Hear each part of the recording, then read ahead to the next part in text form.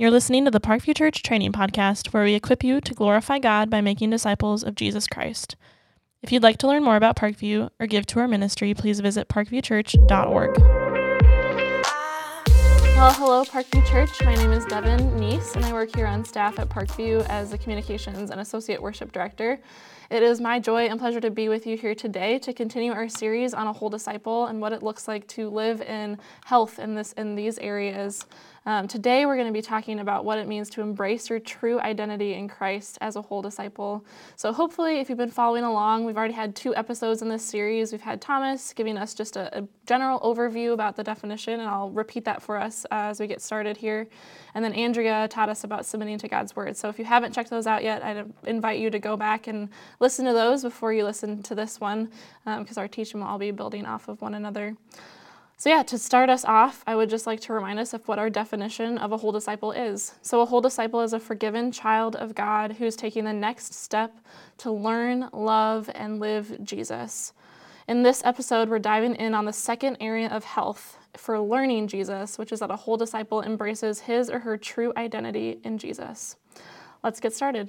So the Bible has a lot to say about what our new identity is. It's pretty exciting, actually. Jesus has completely renewed us by his Spirit when we have become believers. And so here's just a couple of things that the Bible tells us about our new identity. 2 Corinthians 5:17 says, "Therefore, if anyone is in Christ, he is a new creation." Galatians 2:20 says, "I have been crucified with Christ. It is no longer I who live, but Christ who lives in me." And Romans 8:16 and 17 says that we are children of God, and if children, then heirs, heirs of God and fellow heirs with Christ. What good news! We are renewed, we have the Spirit of Christ living within us, and we are sons and daughters of God, co-heirs with Christ to his eternal inheritance. Other places in Scripture tell us that we are citizens of heaven, God's people, a treasure for his own possession. We belong to God. We are not who we used to be before Jesus. So how do we embrace and live out this new, true identity in Christ? Well, the Bible helps us there too. The Bible tells us that embracing our new identity in Christ is a process. It's not all going to happen at once. Though we are renewed by the Spirit when we become believers, it is a continual process of what we call sanctification, or growing more and more into the image of Christ. And so Colossians 3 actually helps us a lot with understanding what it looks like to grow in embracing our true identity. In Colossians 3, Paul is writing to the Colossian church about putting on the new self. So the process of embracing our true identity is putting to death our old ways, so leaving behind our sinful ways, gossiping. What else does he say about this? Sexual immorality, slander, malice, anger, putting those things to death, and then putting on, or bringing to life in us, compassionate hearts, kindness, humility, meekness, patience. And so I think it's really important right here to stop, because if you're like me, you've already gotten out your pen and paper and you're starting to write down all the things that you need to do and all the things that you don't need to do, and trying to figure this out on your own. Let's pause for a second. Remember Galatians 2:20? Christ's Spirit dwells within every believer. It is not by our own strength, our own will, or ability to make a fantastic to-do list that we embrace our new identity in Christ. It is by the power of the Holy Spirit within us that we are transformed more into the image of Christ. Now, this does not release us from all responsibility in our own growth, but it reminds us that it is through the partnership between us and the Holy Spirit that we are able to embrace our new identity in Jesus. So, by the power of the Spirit, we put off the old self. How do we do that? We confess the sin in our lives to the Lord, but also in community. And we pray and rely on the Holy Spirit when we are tempted by sin, because though we have a new identity in Jesus, we are not immune to temptation. And so we can rely on the Holy Spirit in these moments to give us the tools that we need to resist temptation. And then on the flip side, and at the same time, by the power of the Spirit, we put on the new self. We ask the Lord to change our hearts, our minds, and our habits. Our responsibility here is to set our minds on things above, as Colossians 3:2 puts it, or as Philippians 4:8 and 9 says. Finally, brothers, whatever is true, whatever is honorable, whatever is just, whatever is pure, whatever is lovely, whatever is commendable, if there is any excellence, if there is anything worthy of praise, think about these things. What you have learned and received and heard and seen in me, that is Paul, practice these things, and the God of peace will be with you. So we're supposed to surround ourselves with Scripture and the things that are pleasing to God, with community that reminds us and points us back to the reality of Jesus and our identity in Him. And as we are obedient to God in this area of our life, we grow in health as a whole disciple. Our perspective on life is changed to be more in line with God's. We begin to see all of life through the lens of the gospel. We can have the ability to apply the truth of the gospel, like Andrea taught about, by reading God's word, submitting to God's word. We can then apply that to our everyday lives. It can change how we interact with our coworkers, our family, and our friends.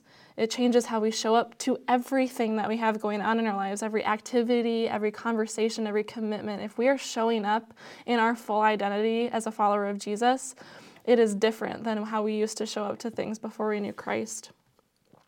So knowing who we are in Christ changes our perspective of daily life to focus on the eternal, to be able to step back, to zoom out from hard situations of everyday life and think about them in the context of Jesus' resurrection and His second coming. Because when we remember that Jesus died for us and conquered sin and death and Satan, when we remember that He is coming back to restore all of creation, when we remember that He is with us by His Spirit, empowering us to live in Christ, we can embrace our true identity in Jesus. So now turning to just a couple ways that we can practice this area of health.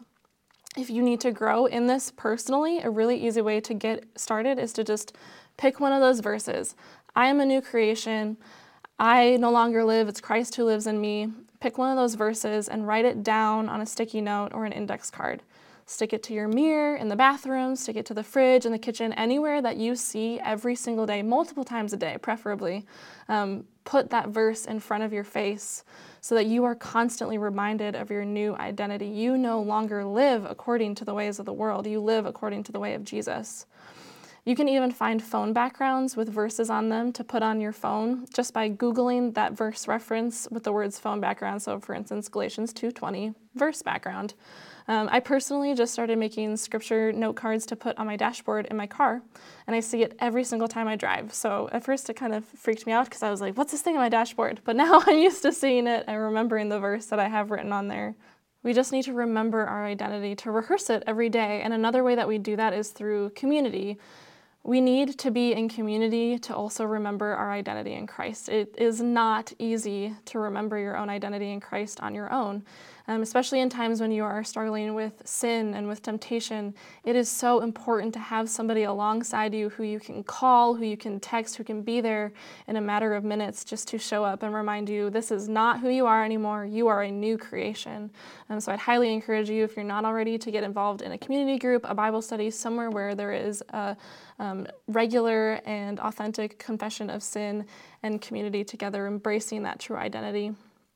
And if you're feeling like, I've got this, I know who I am in Christ, I am living this part of my life as a whole disciple fully, I would encourage you to take the next step by helping somebody else learn how to embrace their identity in Jesus. We have lots of opportunities to serve at our church with youth ministry, with kids ministry, and they are at a crucial time to know what their identity is in Jesus. Whether they're believers or not, they have this available to them. They can become new creations in Christ, but they need to be reminded, just like we do every day, that we are a new creation. And there's also new believers who are older, if that's more of your demographic that you like to help. Just look for somebody who needs help, because we all have a role to play in helping one another take the next step to learn Jesus. So if you're looking for any ideas or additional resources to help you get started in taking the next step in this area, you can check out the description box or the show notes wherever you're listening to this podcast for more helpful tools and links. Thanks for listening.